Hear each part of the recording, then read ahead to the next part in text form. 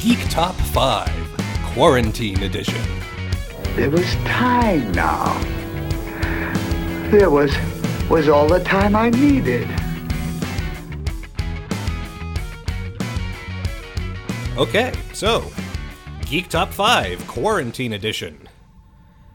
Yay!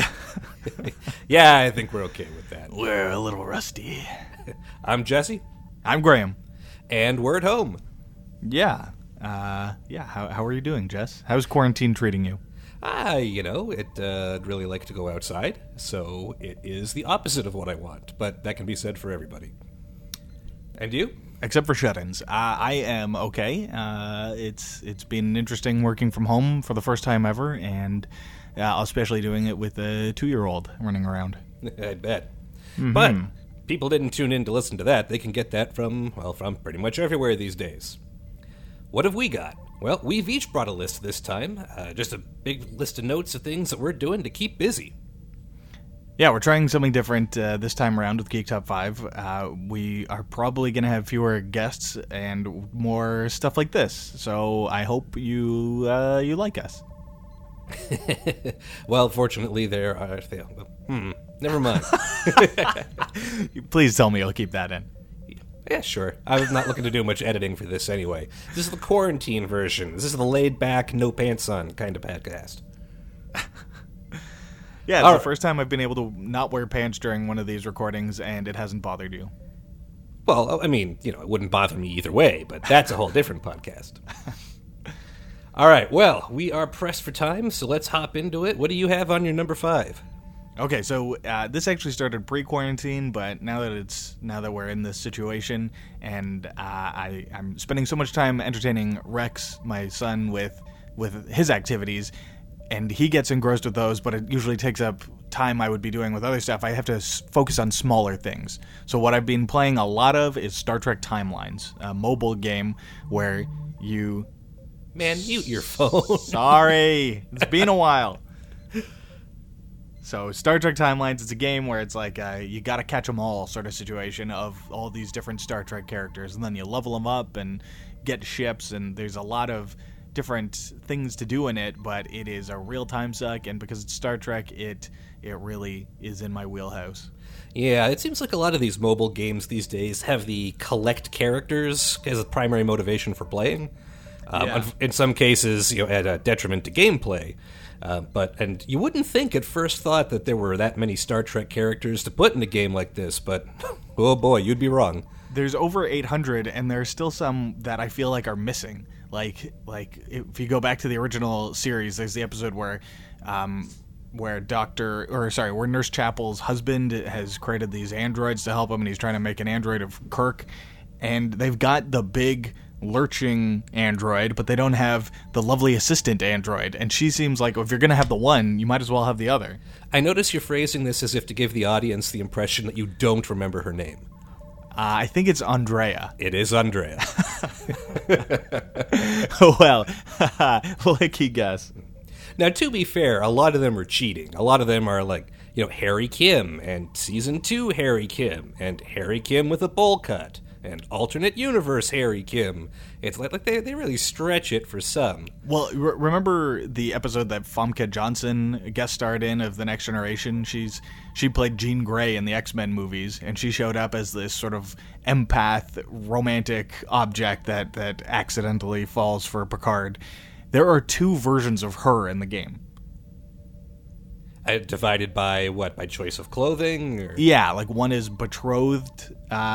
man, I don't remember her name, but betrothed Kamala, I think. Anyway, betrothed one of her and regular one of her. I don't know. And one of them is a 2-star character and the other is a 4-star character. I kind of feel like we should get into the gameplay of the game, but there really isn't any, is there? The big thing is getting the characters. That's what's the most exciting. That's what you keep running up to me with your phone to show me that you got drinking Scotty or whatever. Oh, I was so excited when you got the Gorn. Yeah, the Gorn Captain is actually pretty fun. Yeah, so there's not much to it. There is a story, but I have to admit I just sort of skipped through that, and because I don't know. I'm not interested in this made-up story where to justify why all the characters are there. It doesn't really matter to me. I go through the game things, but I find a lot of the time I just do like fast mode to speed through it so I can level characters up faster and get more characters and ships. And I think that's one of the interesting things about it that sets it apart. There's at least 2 different game modes in it. You play certain missions where you're just sort of matching things, and then you play another mode where you're ships and you have to go and fight other ships.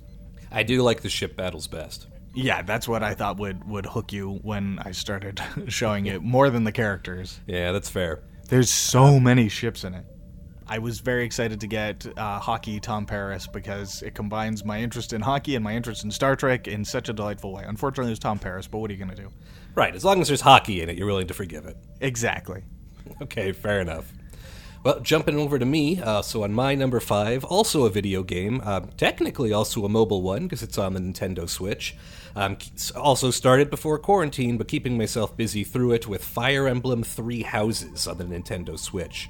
Originally came out in July last year, but they dropped some DLC with some new missions back in February, so I'm catching up with that.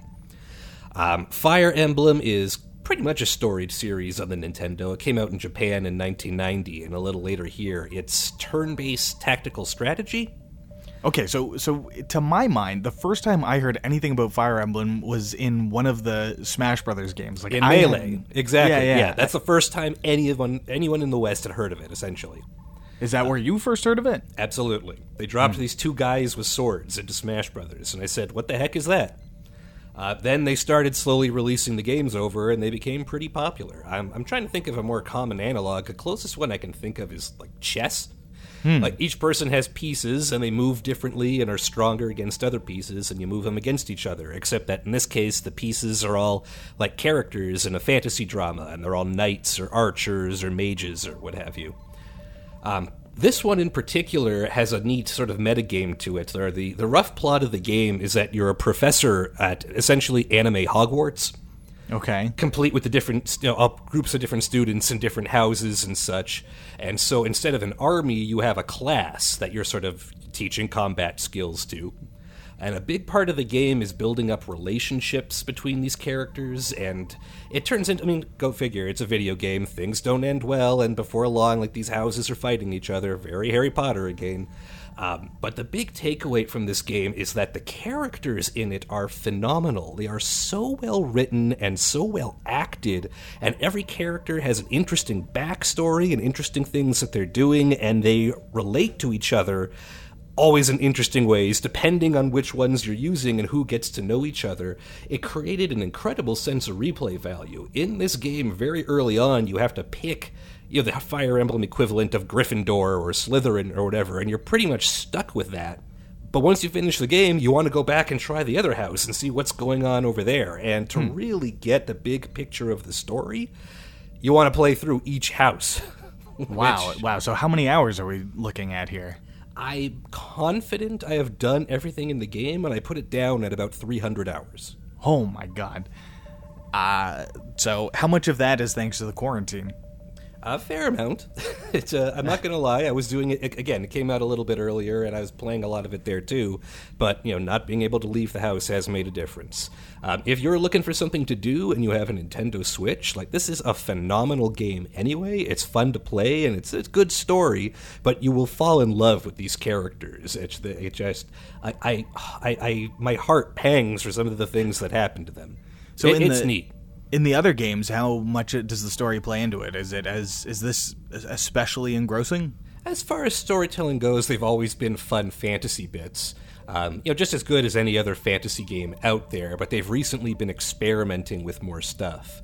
The second most recent game was a DS release, where they had similar splitting paths, although they sort of went the Pokemon route, and you actually had to buy different games for different sides, which I see as a criminal offense, and I refuse to buy it. Right, yeah, that does seem like an especially egregious cash grab. Yeah, not a fan. But they are trying to do more stuff with it. I think somebody there was smart enough to say, okay, we've got the pieces down, move the sword guy here, move the bow guy there, that works, and we don't have to change it up much, but we need something else new to sell.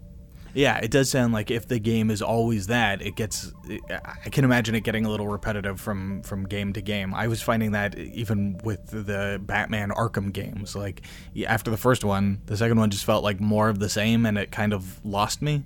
Yeah, you need new things to spice it up. And I guess the Arkham games tried to do that with things like the Batmobile, which was a disaster, but they tried. They tried. It's you can respect them for it.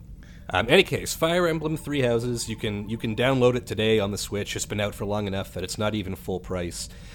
There's some season pass stuff. Most of the DLC is cosmetic, but there is a DLC chapter, the one that released this year, The Cindered Shadows, which adds 4 new characters to the game and 6 missions or so devoted to them, but they also integrate into the main game and can, like, that. So if you're playing through again, then you have these 4 extra characters who add new things and new abilities and new classes, but also new dialogue and new, like, corners to the story and their own side plot. It's really worth the price, and I rarely say that for DLC, but it comes highly recommended. All right, so my number 4 is I've been using some of this time to catch up on some comic book reading. At Boxing Day, there were digital sales, and I bought a whole bunch of comics, sort of knowing in the back of my mind the chances of me actually reading them were slim, or at least it would take me a while. But now that I've got all these hours to fill, I'm definitely cracking into them at a faster pace than I expected. So the ones, they're sort of evenly divided between new stuff and pure nostalgia.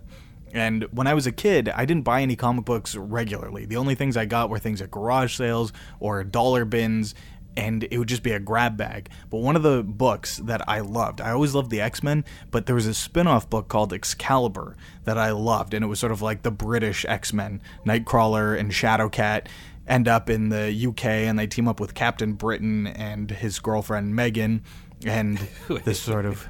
Megan doesn't get a superhero alias? No, oddly enough, but she's like this shapeshifter who draws her power from the planet, but she was treated very badly as a child, so she's very dependent on everyone around her. She's got this sort of like childlike mentality.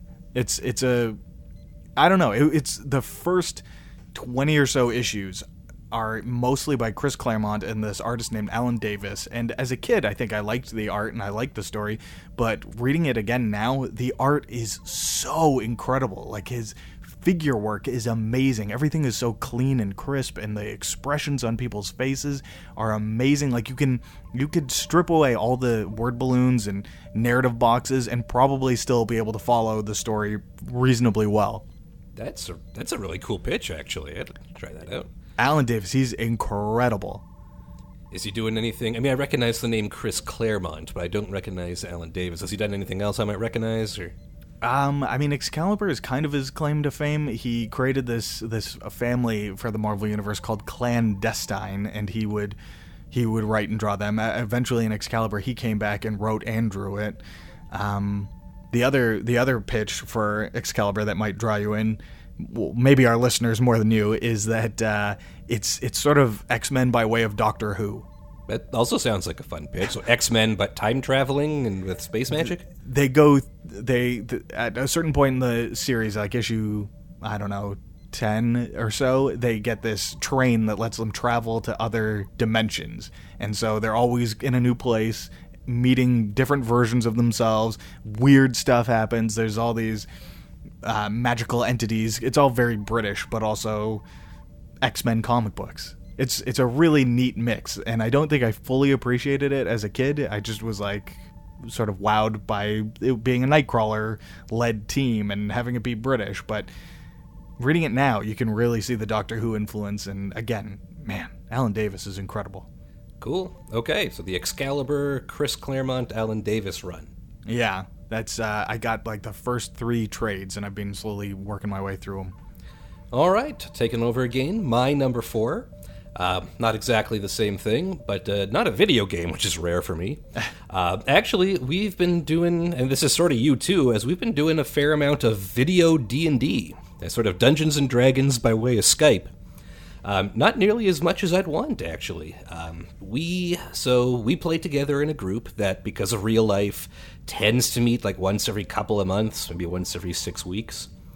And the downside to quarantine is that we can't meet, but the upside is that nobody has to commute anywhere. So we've sort of figured things out using Zoom, like everybody else on the planet right now, and we're dragoning and dungeoning, and it's kind of a blast. It's definitely been a nice change of pace to be able to do it more regularly. Yeah, there's something about role-playing.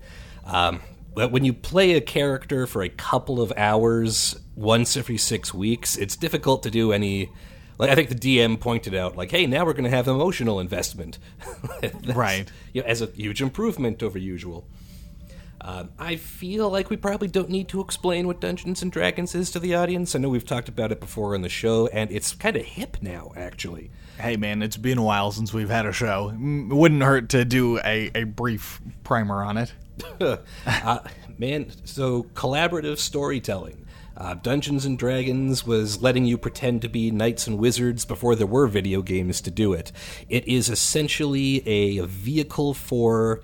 You remember when you were running around as a kid playing, whatever it is, cops and robbers, and I got you, no I didn't, or no you didn't, I suppose. Yes, I do. Yeah, Dungeons & Dragons provides a framework to settle that argument. So you let your imagination run wild. So the dungeon master is the person who's running the game. They're telling the story, or at least setting up a situation for the characters to be in. So you're in the woods and suddenly you're surrounded by orcs. What do? Well, I swing my sword and I kill one. Well, Dungeons & Dragons provides, okay, so here's how it's going to work. So if you're this guy and this is how your sword, this is how effective it is, and you roll dice to determine like whether it hits or not, and depending on who you are, you have advantages or disadvantages. So the guy who's really buff needs to roll a lower number on his dice to hit a target with the sword, whereas somebody might be really weak but might be a magic person and be able to cast a fire spell. And if you want to cast a fire spell, here are the dice you roll, and this is how that works out, etc. That is the very rough, plain version of it. And if you're unfamiliar with it, you should check it out. I think Stephen Colbert did one fairly recently in his show. Actually, it might not be fairly recent anymore. But just to sort of show off how it works. And people like Matt Mercer and Chris Perkins are becoming sort of internet famous in that social media kind of way for running Dungeons & Dragons games. They do, well, Mercer I know is Critical Role. Is the other guy as well? Yeah, Chris Perkins, he's on Dungeon Delve, but he's also, like, he works directly for Wizards of the Coast. He's, like, an actual game designer.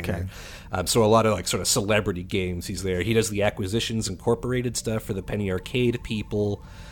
That's the first one that comes to mind, since I'm a huge PA fan. And our frequent guest, Jim Zub, he runs a D&D group, and they have their own podcast. They're called the Danger Dice Gang. There you go. So yeah, it's popular. If you haven't been, like especially on social media, if you've been listening to podcasts, you've probably at least heard about them. But it's a lot of fun, and it's a good way for us to stay in touch, and it's a fun thing to do. And that is one of the favorite things I'm doing over quarantine. It just has a downside, since it requires so many schedules to coordinate. It's still a little tricky. You can't just sit down on your couch and decide to do it. But I'm having a blast. Okay, so my number 3 is the Adam West Batman series. A few years ago, I got, for my birthday, thanks in part to Jesse, I got the whole series on Blu-ray, and it came with a digital download code. Little did I know at the time that I would be using the digital downloads of things so much more than physical media, but that's the way this is all shaken out in the last few years. And, I intended to watch it at the time, but other stuff got in the way. I'm trying to keep up with what's current, and it sort of kept falling further and further on the back burner. Now that I got a kid, and it's pretty close to age appropriate for him, I put it on for him to entertain him, and I end up getting sucked into it. I mean, we're mostly watching third season episodes because for whatever reason he's really into Batgirl, and she shows up in the third season. It's just so fun watching them and finally getting to appreciate this gift that I got and being able to watch it, so much of it in a row, and appreciate the jokes and appreciate all the time and effort that went into this very silly show. It's been a great experience. It's interesting to me that a lot of people these days, when they think of Batman, they go straight to the Christopher Nolan stuff. Batman today is very dark and very brooding, and I don't just mean dark in tone. I mean visually, like everything is at night and black. Right. which I suppose owes some to sort of like the Val Kilmer, Michael Keaton era of Batman, but people don't, I think, go back that far when they're thinking about it. Well, Anyway, I wouldn't even include the Val Kilmer and the George Clooney stuff. That was skewing a lot more in this direction than that. Yeah, I definitely didn't say Clooney, for sure. Yeah, you're probably right about Kilmer, too. But it's just, when I say Batman, my mind doesn't immediately go to the 60s one, and it is so different. Yeah, I mean, that's one of the... Like, I read this thing that Frank Miller said. Frank Miller is the guy who's sort of single-handedly credited for returning Batman to a real dark story. He wrote the Batman Year One storyline, and he wrote and drew The Dark Knight Returns, and those are two of the most iconic stories in the Batman mythos. Like, you know how when you picture Batman's parents being killed... his mother's pearl necklace breaks and pearls go everywhere. Yeah, seen that a lot. That first showed up in the 1980s in Batman Year One. There's 60 or I guess 50 years of comics before that where that wasn't a trope. That wasn't part of the story. And now the pearls basically symbolize Martha Kent. Not Kent. Yeah, Martha, I know. Martha Wayne. Martha Wayne. So bloody movie. Yeah.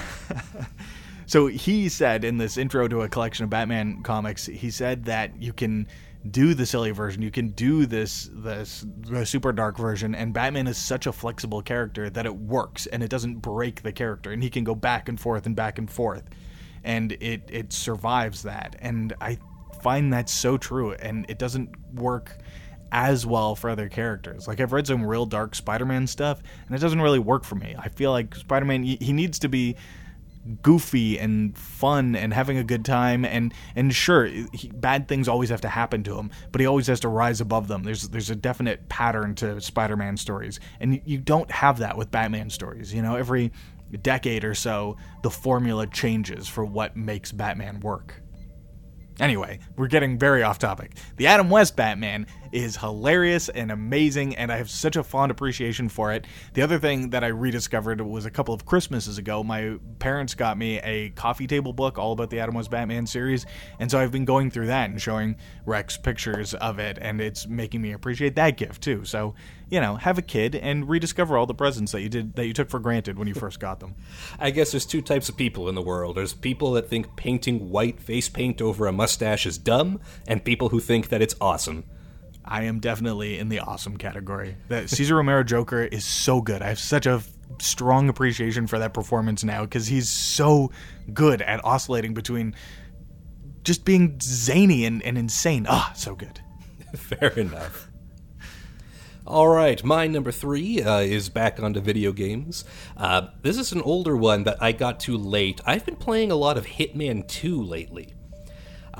Hitman's developed by IO Interactive. They're a Danish video game company, and this is pretty much what they're known for. Hitman came out way back when, but Hitman 2 is the newest one. It was released in November of 2018, and I missed it. I completely missed it. I started playing the Hitman predecessor to this game because it showed up as one of those monthly free games. Give it a try, and I love it. It's great. Wow, those monthly gaming things that they do on the PlayStation subscription service, they really work, huh? They really work. Hitman is a puzzle game disguised as sort of a stealth action-adventure game. You're a hitman in a very sort of traditionally Mission Impossible level convoluted spy story, and each mission or each level of the game is go and knock off this target. But you can't just run in there guns blazing like it was Wolfenstein or Counter-Strike or something. You have to be quiet and subtle about it. And a lot of the game is, okay, how am I going to get to this person? How am I going to overcome these challenges? How can I do this so that I don't get caught? And how can I get out? And the game rates your performance. Like, there are some obvious ones, like non-target killed is a big deal. You lose a lot of points for that. Your best possible score is essentially being in and out and nobody noticed you and nobody even knows what happened and the target just seemed to have some kind of a crazy accident. And solving that stuff, figuring out all the different ways per mission to do it, is addictive. So I know with the previous Hitman games, I only really played the first one. The series, much like Batman, sort of lost me after that first game. But in that first one, it got pretty story intense. Like, you got to learn a lot about his background, and you sort of, it became less episodic and more about finding out more about your past and stopping this horrible organization that created you. Is that still a factor in this? That is still a factor, and that's almost exactly how the story progresses. You hit the first few targets, and then you start to realize that they were all connected by a thread, and you start following that thread, and then other characters start showing up in cutscenes. And there's a lot of dramatic spy talk. There's a lot of like, okay, good, now I have the thing. Thank you for your help. Oh, don't thank me. I just killed you by giving you that. Oh yeah? Well, that makes us even. Bang.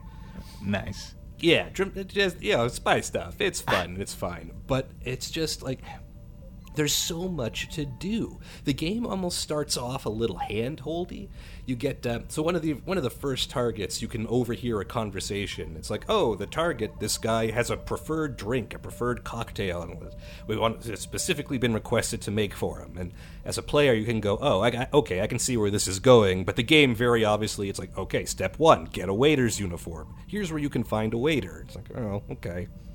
And you can play through those, but as you do, you start to uncover other opportunities, and there's occasional hints in the form of a checklist where it's just things like they'll show a picture of something, or they'll give you a funnily phrased okay, here's an example. One of the targets is a rock star, and the challenge is called Oops, I Did It Again, the song reference. And as you play through the mission, as you're picking up information, learning what's going on, you find out that this rock star recently murdered his girlfriend. And there's a very complicated way to set it up where you get him into a position where he actually kills one of the other targets for you. So you pit these two people against each other who don't like each other. Okay. Yeah. So you set up these complicated webs. It's very cool, and the replayability is through the roof because there's 1,000 different ways to do it in every mission, and you want to see them all. And right. The more you do, the more you learn. It's a blast. That really reminds me of the first game, where I don't replay games very often, not nearly to the extent that you do. And that game, I played each of those levels dozens of times. It helped that it was a relatively short game, but I would go through those missions over and over again, and I had so much fun every time. And I would, I did try and find different ways to do it, but I also had like favorite ways of completing each level. And this is right up your alley then. It's great. Excellent. All right, so the number 2 on my list is Movie Trivia Jeopardies. Now, I've found in my life, especially in my adulthood, I've realized that there are things that I want to do, and if I don't initiate them, they're probably not going to happen. So, I wanted to put on a little stage play or be involved in something like that, and for whatever reason, mainly because I didn't try out or audition for anything ever, that wasn't happening. So I put on this whole silly production of the Christmas Carol in the back room of a bar and had a blast doing it. And so one of the things I wanted to do a few years ago was do these movie trivia things, but no one, for whatever reason, was creating those for me to do. So I started making them myself. There's this website called Jeopardy Labs, and you can make these Jeopardy boards where you make categories, and there was 5 questions per category, and I would do them for people in my office. And they were a good way to, kill time and bond with your colleagues, and it was a good way to socialize at lunchtime. And I still do them like once a semester. I did it. There was a strike going on of our teachers. I work at a college, and so we didn't have much to do in the office. So I was doing them once a week, and they were so well received that I started doing them once a semester once everything ramped back up. And now I found a way to do them through Zoom, and I've done them with some of my office people. We got together last night actually, and all played together, and it was a lot of fun. And it was good to see people in a non-work context playing this game and just catching up again. And I've done them for some friends from high school who I haven't seen in a while, and I really like doing it. I like sort of being the Alex Trebek of this quarantine. It's been a lot of fun. It sounds like it. It sounds like you kind of missed out on, like, before the quarantine, but a lot of bars have started to do trivia nights lately, and, those guys get paid to do that.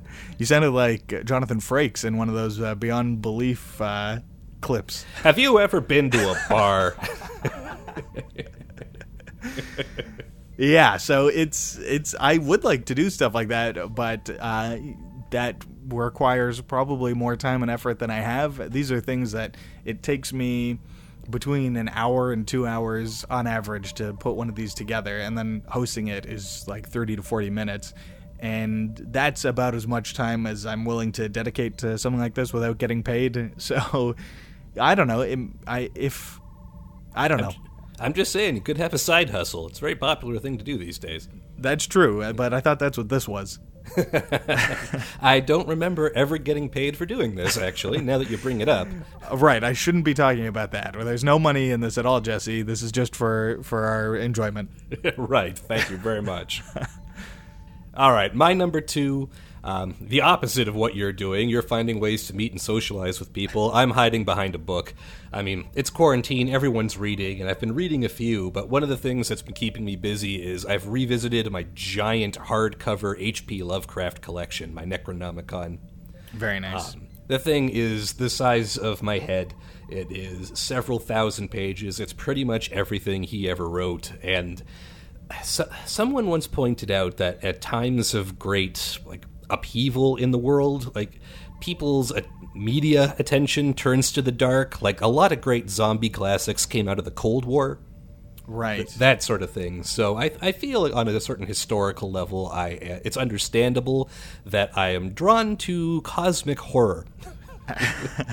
Feels very appropriate. Yeah, and H.P. Lovecraft, an American author, wrote the early 1920s and is responsible for, if you know your tentacle monsters, your Cthulhu, that kind of horror from beyond our world. That was him. He jump-started that and set, of course, a tradition that has passed down through video games and role-playing games and TV and movies, to this day. Early this year, Nicolas Cage starred in a small, I don't know if it even hit theaters, but The Color Out of Space. It did. When we were coming back from that little weekend trip, we found that it was playing at the Carlton, I think. But I don't think one esoteric independent Hey, theater in downtown Toronto. Does not a Cineplex blockbuster make. But I watched it with some friends. It was pretty good. It's a Nick Cage movie, so it has certain tropes. But its material is still very popular today because it still resonates. A lot of it is about hopelessness and helplessness and about things being so much bigger than we are and being caught in the middle. There's a whole term for it named after him, Lovecraftian. Yeah, Lovecraftian horror is a thing you'll hear a lot to carry a specific impression. Now, if you're listening to this podcast and thinking hey, these are all things I should try, it doesn't cheer you up. This isn't uplifting. You're not going to read all these and put it down and go, okay, I'm feeling a lot better. No, not really. If you want to dwell on the dread, that's the book for you, or the author. It's bleak. Also worth noting, I would feel a little bit guilty if we didn't mention that also, even for the era, Howard Phillips Lovecraft is just an unbelievable racist. Even by the standards of the 1920s, and that is occasionally a challenge. In a way, I almost kind of like how it adds to the horror. This was absolutely not his intention, but having some of his protagonists, by today's standards, be kind of assholes, so having bad things happen to bad people kind of works, and even suggesting that the world he's created, that it doesn't feel right. But it's sometimes it's just the word choice and the use of epithets and slurs, but sometimes there's one of his short stories, I think it's The Horror at Red Hook or The Red Hook Horror, I forget which way it goes, but the horrible nameless monster in that one is basically people of different color from a different land. And that's what terrifies the protagonist to the point of madness. Subtle. Yeah.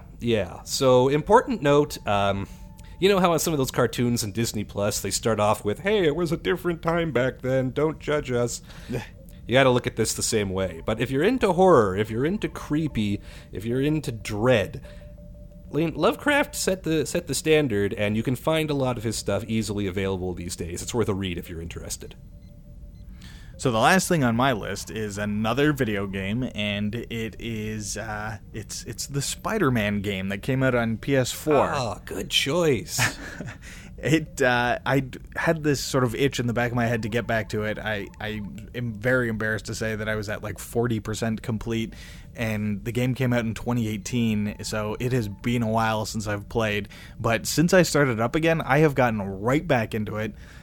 It took me, 10 minutes or so to figure out the controls again. They're not the most intuitive, but once I got back into the swing of it, it's been the whip. It's been very good, and I love the costumes. I love the story. Like, the story is so gripping. Like, we go in from timelines at the beginning where I just skip through as much of the story as possible to this where I'm riveted by the story.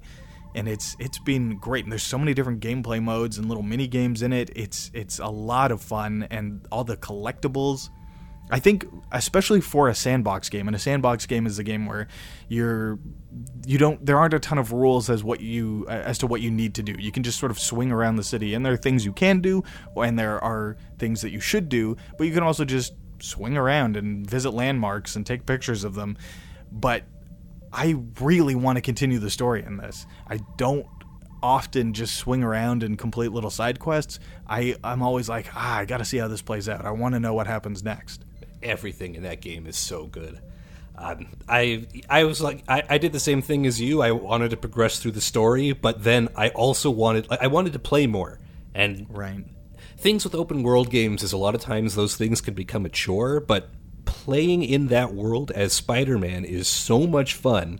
I don't know if it's just that the web slinging mechanic is perfect, because it is, but it's just when I see something, it's like, hey, you could go over there and maybe get a reward. It's like, not only do I want that reward, because it's probably a cool power-up or a cool new costume, but I want to swing over there, because that's awesome. It's so much fun.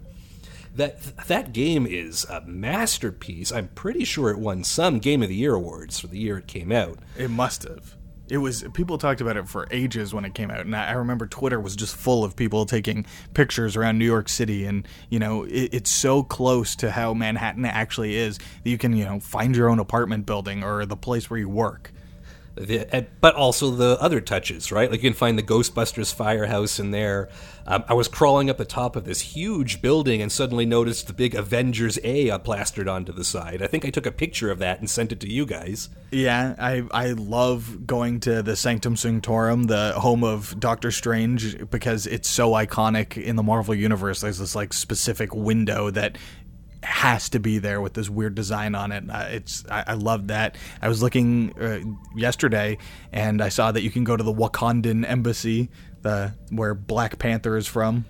Yeah, there's a small office building and the plaque outside. It's like Murdoch and Nelson, like legal or something like that. Yeah. And I saw another place you can go to, the Alias Investigations, which is Jessica Jones. Right. It's a wonderful world that they've crafted. But also, I mean, we've already said all this about Fire Emblem, but great characters and great acting and great writing. Yeah, they make these, they've taken liberties with the comics, but I'm always curious to see where they go with it. A lot of the times when, they do something like this, they sort of, I find, twist the character to the point where it might as well be someone completely different. But here you still get the heart of the character, even though they're in a different situation. Like Dr. Octopus, so far as I am in the game, is still your mentor and friend, which is not really what he was in the comic books, but I'm still enjoying this version of him and watching his descent to madness. Yeah, you can see where it's going. Yeah. Also worth noting, minor spoilers, but worth it, is at one point when you're at a diner with MJ and the short order cook has a brief inspirational line, and it's a Marvel Cinematic Universe style cameo from Stan Lee. Wonderful. Oh, and they modeled him perfectly so that he looks exactly like himself, and it's him doing the line, and the line is perfect. But just that touch, that extra polish on it, that's the kind of gleam that everything in the game has, and it was made with so much love. Mm-hmm. Sure. Either way, fantastic game. I believe it's still a PS4 exclusive if you're looking for it. I got one more question for you. I don't have the DLC. Is it worth investing in. Yes, the DLC is great. The DLC continues the story. It adds a few more mechanics, but it adds more story. Silver Sable and Tombstone and a few other characters, and some loose ends in the plot that don't get wrapped up do get wrapped up in the DLC. I loved it. So is it something where I should get it while I'm still playing this, or can I wait till I'm finished the game? You can wait. It's the DLC comes in chunks, and they take place in episodes following the conclusion of the main story. Okay. But for sure, I mean, if you like Spider-Man, you will like more Spider-Man. Excelsior. There you go. All right, my number one. Man, it's a video game heavy episode. I'm not going to apologize for it. My number one, I have been playing the heck out of Doom Eternal. Brand new Doom game developed by id Software, released March 20 of this year for all the big consoles, for PC, and apparently for Google Stadia, if you're into that kind of thing, but I wonder if that still works during quarantine. Do you want to explain briefly what Google Stadia is? It's streaming video games. It's so, you load up a video game on someone else's computer somewhere in the world, and they stream it to you. Okay. So as long as you've got a real great internet connection, that works like a charm, but a lot of people on the internet these days. Anyway, Doom Eternal is the follow-up to the Doom reboot, which came out in 2016. Rebooted the franchise to fantastic success. And this takes everything from that game and cranks it up even higher. It is a heavy metal aesthetic, to the point where they hired all of these famous people from metal bands to create a metal choir to do some of the soundtrack. Let me see here. People from Static X, from Aborted, Black Crown Initiate, Tenger Cavalry, all these big names in the metal scene. They found an Octavist, this guy named Eric Holloway. An Octavist with a K, the word being to represent people whose voices can go way too low, just supernaturally low. They put in all the effort.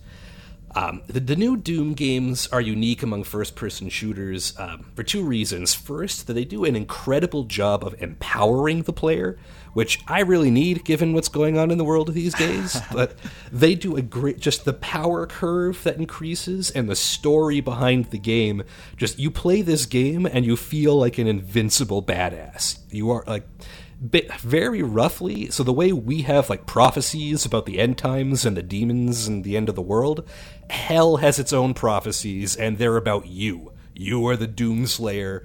You're coming to kick these demons' ass, and they are terrified of you, and you hate them.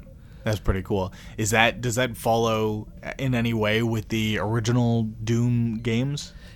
Kind of, maybe. Story elements dropped in Doom Eternal seem to suggest that there's a through line between all the Doom games. It's very much up for interpretation, half because the way the story is presented in this game is that it's not really about the story. Doom 2016 very famously, at the end of its tutorial level, has a character contact the player and say, okay, so here's what's going on, and the player's character just physically tosses the computer aside and reaches for his shotgun and goes hunting. Feels very Duke Nukem, sort of tongue-in-cheek humor.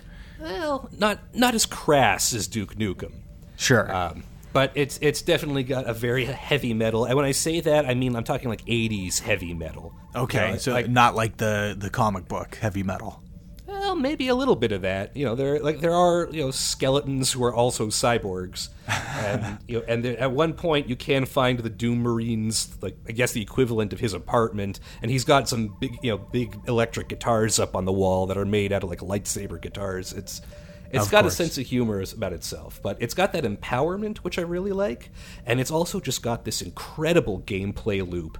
At its core, the mechanic from Doom 2016 was that when an enemy is almost defeated, you could close to melee range and sort of perform kind of like a Mortal Kombat-style fatality. They call it a glory kill.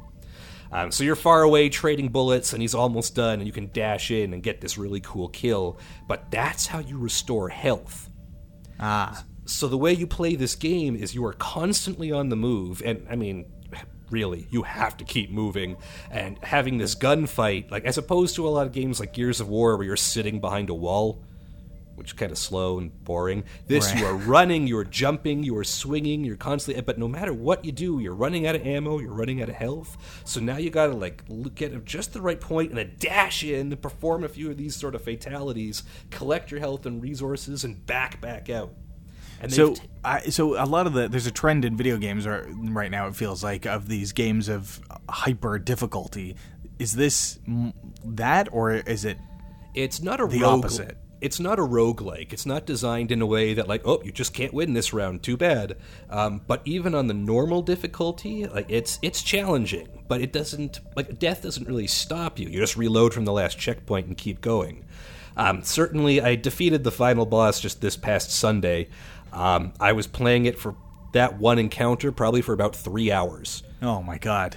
Which sounds crazy, but I was never tired. I was never so frustrated that I want to put it down. Like, I was constantly in the zone to the point where, honestly, it's exhausting. I've been seeing social media posts of people putting, like, their smartwatches are detecting a high heart rate while they're playing the game. But it's exciting, it's fast-paced, it's a great distraction, and it makes you feel awesome. And that's exactly what I needed. I got what I wanted out of the game just because it's a great game, but I also got this great feeling that I really needed, given the way things are right now. Highly recommend. All right, well, those are our time killers, right, for this this edition of Geek Top 5 Quarantine. That's all we've got for now, but if you're still looking for things to do, those are things you should try. They are all a blast in their own way. Okay, so how are we wrapping this up these days? A special thanks go out to Jamie Ryu, the guy behind our theme song. So special thanks to, guests and hosts, Jesse and Graham, and to Jesse for doing the editing and Graham for doing the web work. So, Yes. Yeah, the quarantine version of this show is a little less formal and a little less organized than previously, but as long as we get it to you, we'll be glad to try and make it work. We would still appreciate you giving us a rating and review on iTunes or wherever you get your podcasts. We can be found on geektop5.com, on facebook.com/geektop5, and you can email us at geektop5@gmail.com. And we'll be in touch again soon, so stay tuned for more Geek Top 5 Quarantine Edition.